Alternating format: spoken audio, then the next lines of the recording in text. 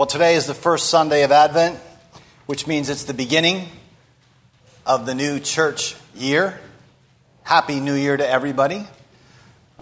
Advent is a season. It's a season of anticipation. It's a season of waiting. And as we say here every year, and as a glance at the readings during this time of year will reveal, the Advent, or the coming we are longing for, is the second coming of Christ. This often comes to a shock to folks who are not used to the liturgical calendar. You get to Advent and you look up the readings, especially for the first 3 weeks of Advent, and they're heavily weighted toward the second coming. And you're like, I thought this was Christmas time. We're supposed to be remembering Jesus. But the church, of course, in her wisdom, understands the deep logic of what's going on here. The two Advents can't be pulled apart. They can't be separated. They're locked into each other. So Advent remembers, right? It remembers, it celebrates with joy the incarnation of the Son of God, born of the Virgin Mary. And thus, because it does that, right? Because it does that, it stirs the church up to look for his coming in glory to judge the living and the dead. This is the basic logic, by the way, not just of Advent, but of the Christian life. In looking back, we look up and out at the same time. What happens at the supper? We look back and remember Christ's death. And in that very act of looking back, we are lifted up into heaven and partake of his body and blood. And that is a foretaste of the wedding supper of the Lamb. The whole Christian life, the whole architecture of it is there. And it is in the church's memory of Advent as well. To look back to Christ is to be lifted up to Christ, is to be lifted out into the eschaton. To celebrate the Advent of Jesus is to yearn for the second Advent of Jesus. It's not something tacked on, it's intrinsic. It's basic to the shape of Christianity. And that's what the church is doing. And once one grasps this, and it takes some doing to grasp it because it's not intuitive or natural for us. But once one grasps it, one can agree with the words of the Swiss theologian, Karl Barth, who said, Advent is the only time the church lives in. There can't possibly be any other season because the church is always looking back and looking forward. She is always poised in Advent. It's the only season she knows. We don't move on from it. Right? To embrace the Christ who has appeared in weakness is to yearn for his appearing in glory. And where it isn't, something is wrong in the first embrace. In between these appearances, we wait. And as our text will demonstrate, we not only wait, we prepare. We're called to prepare. And that's the rub, this preparing. The preparing is difficult because the church often finds herself discouraged or weary. Right? Waiting for so long and he hasn't yet come. And at times it appears like he'll never come. And we're busy, often with Christian-y stuff. So we get distracted, we lose focus. We take our eyes off the prize. The prize is the face of the bridegroom. And Advent is a reminder of this. And it is difficult, beloved. It takes a real reorientation of our natures, of our wills, of our affections to prepare for the advent of the Lord. Right? Christ in you is the hope of this coming glory. And so think of the season, Advent. It's kind of a jarring thing. You know, you're going along, it's September, October, November, you hit Advent, and all of a sudden, I have a yearly opportunity to align myself with the biblical hope of glory and to undergo this reorientation. It's a gracious gift. Reminds us that it's time to prepare. Now, I don't know if it's still on, but a few years ago, I watched a little bit of a show called Doomsday Preppers. I'm sure some of you know this show, Doomsday Preppers. These people believe, heart and soul, in a coming apocalypse. Right? In a time when, as they like to put it, it's all going down. And I suppose I'm fascinated by it, and on some level maybe attracted to being more prepared than I am for such events. I was reminded of the same thing a few years earlier when I was watching a C-SPAN piece, right? And the author of a book was being interviewed. The book is called 1 Second After, which Bob Moucher was actually kind enough to buy me a number of years ago. It's about what would happen if an electromagnetic pulse took the whole grid of the United States out, right? An EM pulse is what would happen if something like a nuclear device was detonated not on American soil, but just offshore somewhere in the atmosphere, close enough to the country. And it turns out, right, this is a real threat, right? There are very serious people in Congress trying to get money to harden our electrical grid right now against such a strike. And it was a very sobering presentation, backed by lots of data. There were very serious people in the room, credible people. But as usual, my alarm lasted right up until I changed the channel. Tends to vaporize at that point. I'm left with this gnawing sense that I should be more proactive in thinking about this sort of thing. Dan has been telling me this for 30 years, by the way, that I should be more proactive in thinking about this sort of thing. So I've got this gnawing sense, but let me tell you, it's really not too gnawing. It should be a little more gnawing, perhaps. And so many of these threats in our world now fall into the not if, but when category. Not if, but when. And there are two things about these sorts of disasters which heighten the tension, right? The first is this. Since they are so unlike anything we've ever experienced, they are very easy to ignore, right? Because we're creatures of repetition and habit. Life intrudes, you just forget. We can't assimilate this kind of thing, much less the second coming of Christ, right? The faculty of our imaginations falls infinitely short of what we are talking about when Christ appears in glory to judge the living and the dead. We just falter before the reality. It takes a kind of doomsday prepper mindset to prepare when the event seems unreal. Right? It takes a sort of willingness to look a little crazy. And second, you realize if such an event should occur, your time to prepare is lost. Right? You can't prepare after the fact. In our text today, this parable is about an event even more cataclysmic, right? And certainly in the not if but when category. It's about the coming of the Lord to consummate the kingdom of God. It's about the actual wedding of the bride. And it suffers from these same two flaws, right? Like any other doomsday type scenario or end scenario, life just goes on as usual. And we are just skilled at pushing it out of our minds. Even though there are 318 references to it in the New Testament. 318. We still find ways to just navigate around it. And once the event dawns, of course, with this one, there's also no time for preparation. No more tomorrows, no second chances, no timeouts, no recourse.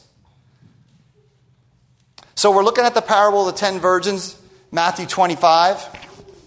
It's talking about this event. And it's talking about taking the event with utmost seriousness and with sober preparation now. Now.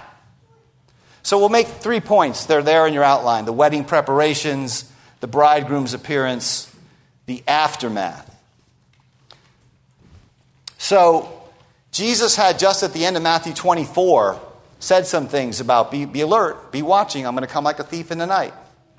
And our text in Matthew 25, verse 1, opens with at that time, meaning then. Right? Meaning at the future coming of the Lord, then the kingdom of heaven will be like. Notice the future tense. Right? The whole parable is about what happens in the future when this promised cataclysm comes.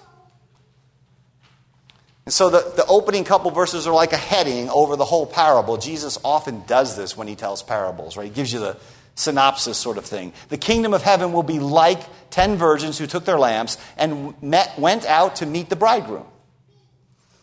The bridegroom, of course, stands in here for Christ. 5 of them were foolish, 5 of them were wise. The rest of the text will explain just how. How is the kingdom like this? And what differentiates the foolish from the wise, right? Those should be the 2 questions in your head. How is the kingdom like this? And what is the difference between the foolish and the wise? Well, you get the difference in summary form in verse 3. The foolish ones took their lamps, but they didn't take any oil with them. These are probably like torches with some sort of wet rag on the top that would burn. The wise took these extra flasks or jars of oil with their lamps. But the foolish don't have that. So you have this setting for the parable. It's a Palestinian wedding setting. It's nightfall. The virgins here are probably attendants of the groom. He's the one they're going to go out to meet. And these festivities would begin at the groom's house. He would then go and receive the bride at her house. And then there'd be this joyful evening procession that would lead them back to the grooms for the wedding banquet. You'll notice the bride is never mentioned in the parable. Right? The only crucial thing here is the behavior of these 10 attendant girls who are clearly standing in for the bride. They would apparently lead this sort of torch-lit procession back to the groom's house. Right? And clearly their presence with the groom in the parable is considered critical. Notice verse 5. We get a real important piece of information here. The bridegroom was delayed. He was a long time in coming. Right here we have some clear teaching from the lips of Jesus that there's going to be some delay between the first coming and the second coming. All the great acts of redemption have taken place. Only the return of the Lord remains. And thus, in one sense, it's always near. Yet, there will be delay, right? We're living in that delay. And so Jesus teaches a couple of crucial things about this, his return, right in this section of Matthew's gospel, the end of chapter 24 and right here. 3 very simple things I want to point out. First, the timing is unknown, he says. No man knows the day or the hour. Second, there'll be some kind of delay. Third, when I return, it'll be sudden and final. And so we have to take these 3 things with all seriousness, right? His coming will be at an unknown time. It is now currently delayed, but when it comes, it will be sudden. And of course, one of the things this means is all date setting and all speculation is forbidden. Right? The church has a long history of disgracing herself in the eyes of the world by predicting these things. Now, in the parable, the delay time is for the sake of preparation. Right? It's so that we can prepare. And so the question the parable puts to us is, will the delay lull us into a false sense of security, or will the delay spur us to prepare? Right? What are we doing with the delay in the bridegroom's appearing? Right? That's what human history is. Think of all the history books written by all the historians in the history of the world. Right? You couldn't count them all. Millions and millions of books. Right? I'll give you a 1-sentence summary of human history. It's the delay in the bridegroom's appearing. That's where it's going. That's what it's for. That's what it is. What are we doing in that delay? So back to verse 5. During the delay, they all became drowsy and slept. Now this is not a pejorative, critical remark. Because even the 5 wise virgins fall asleep here. This is probably just a piece of narrative realism. Often the parables will do that, right? It's just part of the setting. The festivities started at night. There was a longer than anticipated delay. But here's what I want you to see. Notice how alike the wise virgins and the foolish virgins are. They're alike in so many ways, right? They all have lamps. They all need sleep. They all have invitations to the wedding, right? They all have invitations to the wedding. They all believe in the coming wedding feast. They all profess some kind of love for and allegiance to the bridegroom. Think of that. All 10 of them stand in for people in the church. Right? The 5 foolish virgins here are not outside the church as unbelievers. But the crucial difference between them, and the only one that matters, is about to be revealed. It's about to be revealed, and that brings us to the second point, the bridegroom's appearance. So verse 6, we're told this. At midnight, right, when it's dark, when you're drowsy, when you're not likely to be watching. At midnight, like a thief in the night, a cry rings out, "Here's the bridegroom. Come out to meet him." It's time for procession into the feast. The virgins wake up, they trim their lamps, and the foolish say to the wise, "Give us some oil. Our lamps are going out." Right? Once their rags had burned out on their torches, they have no spare flask of oil. Right? And the wise answer, this is in verse 9, the wise answer, "No, there may not be enough for both you and for us. There may not be enough. Go into town and buy some from the sellers of oil." Now, you might find it hard to believe, but some people criticize the 5 wise women here for not being more hospitable. Right? I think their point is simple and reasonable. It's if we give you some of our oil, then none of us will have enough oil, and the whole wedding procession will go black. Right? They're showing the same foresight that made them wise. Right? So the parable is not casting any negative light on these wise virgins. If anything, it's saying this: in the day of the wedding of the Lamb, no one else's preparation will help you. You must be ready. You must be prepared. But I used to tell Dan during his preparations for Y2K that my Y2K preparation plan is to go to your house. He assured me I'd find myself shut out like the 5 virgins in this parable.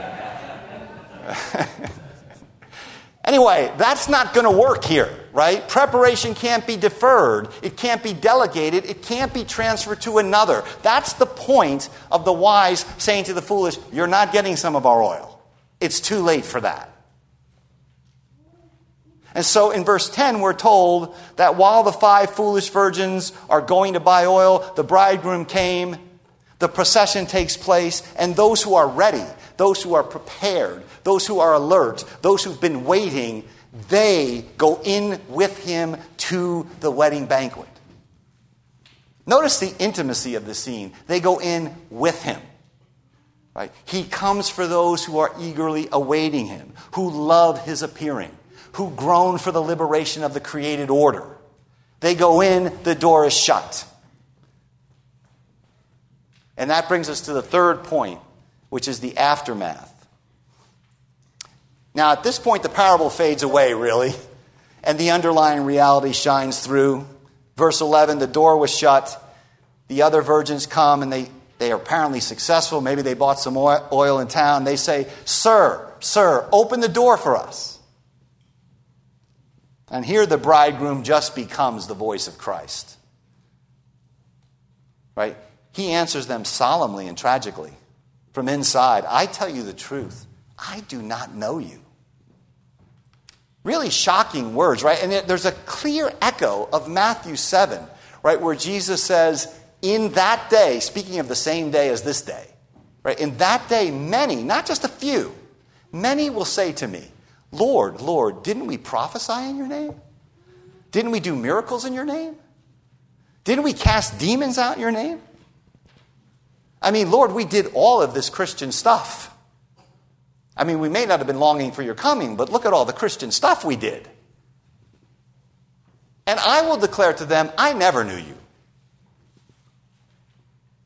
Now, in the context of the parable, if it was just the parable, right, this lack of preparation, it'd be a simple sort of forgivable breach of wedding etiquette. But it's not that, right? It's clearly grievous to the groom. I do not know you. Failure to prepare or failure to endure means you do not belong to Christ. And one can only see this at the end or in light of the end, right? The great UCLA basketball coach John Wooden used to say, failure to prepare is preparing to fail. Right? Now, it's very important to see this. These women are not callous. They are not ignorant. They are not overtly rebellious. If you sat next to them in church, you'd probably think they were splendid people. They love the bridegroom. They've got some oil on their rags. They're at the ceremony. They're on their way to the kingdom. They might be quite active. They probably have a Bible study in their house. They're reading good Christian literature. I mean, they've made it this far. They've made some preparations. They love the bridegroom. Just ask them. Right? Everybody loves Jesus. It's just that nobody wants to actually see his face. They're that kind of person. They love the bridegroom. But you know what? They are not adequately prepared for the end. The end does not impinge upon them. It doesn't shape their current preparation. They're not ready to endure to the end. They're not oriented to the end. And you must be oriented to the end while you're in the middle. Right? It's very hard to tell that this is the case with a person until the end itself arrives. And then finally, Jesus appends a moral to the story. And it's kind of an interesting moral. It's in verse 13. He says, therefore, here's Jesus telling you, here's what I want you to do. Here's what the parable means for you. Keep watch, for you don't know the day or the hour. So to watch means to be alert, to be looking. But, and this is a point we haven't made, the delay also means that our preparation has to be sustained. Right? We have to sustain the preparation. Right? Because the road of Christian discipleship, it can be very long, it can be very arduous, it can be dark, it can be depressing, it can be lonely. Right? We must not allow the delay to numb our sense of expectancy. Right? It is the goal which drives our preparation. It's the goal. Or to put it in a different way, Jesus is combining two things in this parable. Preparation and alertness, right? You can't prepare properly if you're not alert to the end.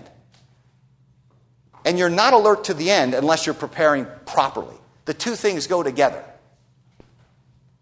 We won't be formed right if we don't link these two things, being awake and preparing. So wisdom, as usual, is having an end orientation. It's a life lived under the sure, certain promise of his coming or his appearing. It's a life which takes the end with utter sobriety now. This is what the 5 virgins lacked, the foolish ones. They believed that the bridegroom would come again. They were in the church. They were doing Christian stuff. They had something of the Holy Spirit, but they did not take the end seriously in the middle. And when we do this, right, when we are confronted with this cataclysm, think of just how much, right? How much of our lives and our culture and our speech, our passions will just vanish like the ephemeral, rootless, vaporizing nonsense it is on that dreadful and joyful day. Foolishness is not always revealed in advance. That's one of the great lessons of the parable. If there's a biological attack or an electromagnetic pulse, then we will see who's foolish. But not before. Before, everybody looks to be basically doing equally as well. How much more so do you think it will be with the kingdom of heaven? This is what Advent is for, beloved. Because the year blunts this, scrapes it right off of our souls, this sort of sensitivity to the end. And notice, I want to be clear about this. This does not mean we live in some sort of anxiety-driven frenzy, right? But it does mean this. It means we shake off our indifference to the end and we watch. Right? That's what Jesus is saying. Shake off your indifference. Be alert. Be looking. Be watching. Right? When we confess the Nicene Creed, we say we look for the resurrection of the dead and the life of the world to come. It doesn't say merely we simply believe these things. It says we're looking for them. Right? We're looking. Did you look for it this week? We're looking for them. And watching here does not mean passivity. Right? In Jesus' mind, this kind of watching and looking is what is the vital nerve of Christian action. Right? It means a serious life of Christian discipleship. I mean, after all, think about it. In the text, the oil stands for everything you need to be fully prepared for this great day. Right? There's only one thing in the parable you need: enough oil. So the oil represents the Spirit and the plenitude and fullness of the gifts of the Spirit. This is what we need. And so preparation means taking your calling as a mom or a dad or a son or a daughter or an employee with all Christian seriousness. Looking to the reward. Preparing under the aspect, if you will, of eternity.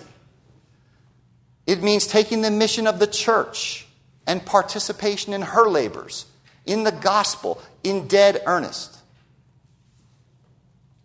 You know, the more time, the more years I spend in the ministry, and the more time I spend with it, especially with Paul in the New Testament, the more I'm struck by how often he says something like this, I did this so that I might present you on the day of Christ. You are my joy and crown in Christ on that day. Right? He is constantly seeing his apostolic ministry as a thing that will have to stand that day. Right? That's when he will get reward. That's when he will see joy. That's when he knows that what he did will hold up. Right? That's why he can say something like, if I build on this foundation with wood, hay, and stubble, the fire of the day will reveal it. But if I build with gold and precious jewels and stones, then the fire of the day will not destroy it. Right, so he's got this consciousness that even his pastoral work from day to day is about presenting a people before Christ on that great day. It's all over his work. So he doesn't think, there's two kinds of pastoral work. One where you do lots of really rigorous Christian pastoral things, and one where you do lots of rigorous Christian pastoral things and have an orientation to the end. Paul would think the first thing is just deeply fraudulent. Right? Because it's not infused with the end. He would say that looks Christian, that's not what I'm doing. Right? So preparation here is serious discipleship, but it's discipleship infused by, formed by, shaped by, quickened by the end. Right? It means also taking prayer and the scripture and worship seriously, right? Real progress in the Christian life, as if our lives depended on it. There's a beautiful thing that Augustine says about those who are waiting to see the face of the bridegroom. He's talking about Holy Scripture. And he says Holy Scripture is the face of God for now. Right? We're looking for the face of God. But we have the face of God for now in Scripture. So what should we be doing? Well, we should be attending to God's face, carefully tracing the lines and the lineaments and the contours and the shape of the face of the God we love in the text of Scripture. That's reading Scripture with a desire to see the face of the bridegroom. And that's what Augustine expects us to do. This is why Advent is here. It means, as the writer to the Hebrews puts it, we have to pay much closer attention. Right? Isn't it a blessing of God to remind us, I veered a little here, or I'm drifting here, or I'm pulling back here. We have to pay much closer attention to what we've heard, lest we drift from it. For how shall we escape, he says, if we neglect? Right? The 5 virgins, there's nothing grievous or scandalous or open. It's a history of neglect in their lives. If we neglect this salvation. So, to prepare means taking the coming joyful cataclysm, ushering in the wedding feast with even greater seriousness than any doomsday prepper takes the collapse of civilization. That's the convicting lesson of the doomsday prepper story. It's not, those people are a little zany. It's, I should take the joyful coming cataclysm that seriously. Jesus, in Luke's gospel, summarizes this parable. And he says this. He says, let your loins be girded and your lamps be burning. Right? 1 Peter says the same thing. Let the loins of your mind be girded up. Be sober and alert. Fix your hope completely on the grace to be brought to you at the apocalypse of Jesus Christ. 1 Peter 1, verse 15. Jesus says the same thing, right? Let your loins be girded. Let your lamps be burning. Fill up your flask with oil. Be filled with the Holy Spirit, because the night is long, but it is far gone, and the day has broken in, and the day is at hand. The coming one has already come. You know, Spurgeon has this interesting thing where he says, I actually find it easier to believe in the second coming. He says, because, we know the first coming's happened. It's right there in Scripture. We have historical evidence. Jesus appeared. He was crucified. He was raised. Of course he's going to come again. Sometimes we think, well, it's just such the event is so magnificent and so vast that we can't assimilate it. But Spurgeon takes the opposite approach, says, he's already come. And he said he's coming again. Right? So live in the light of that. Advent is wake-up time, preparation time for us, discipleship time. Hear the benediction that Christ pronounces on you in advance. Blessed is the servant whom his master finds doing what he has called him to do when he returns. Amen.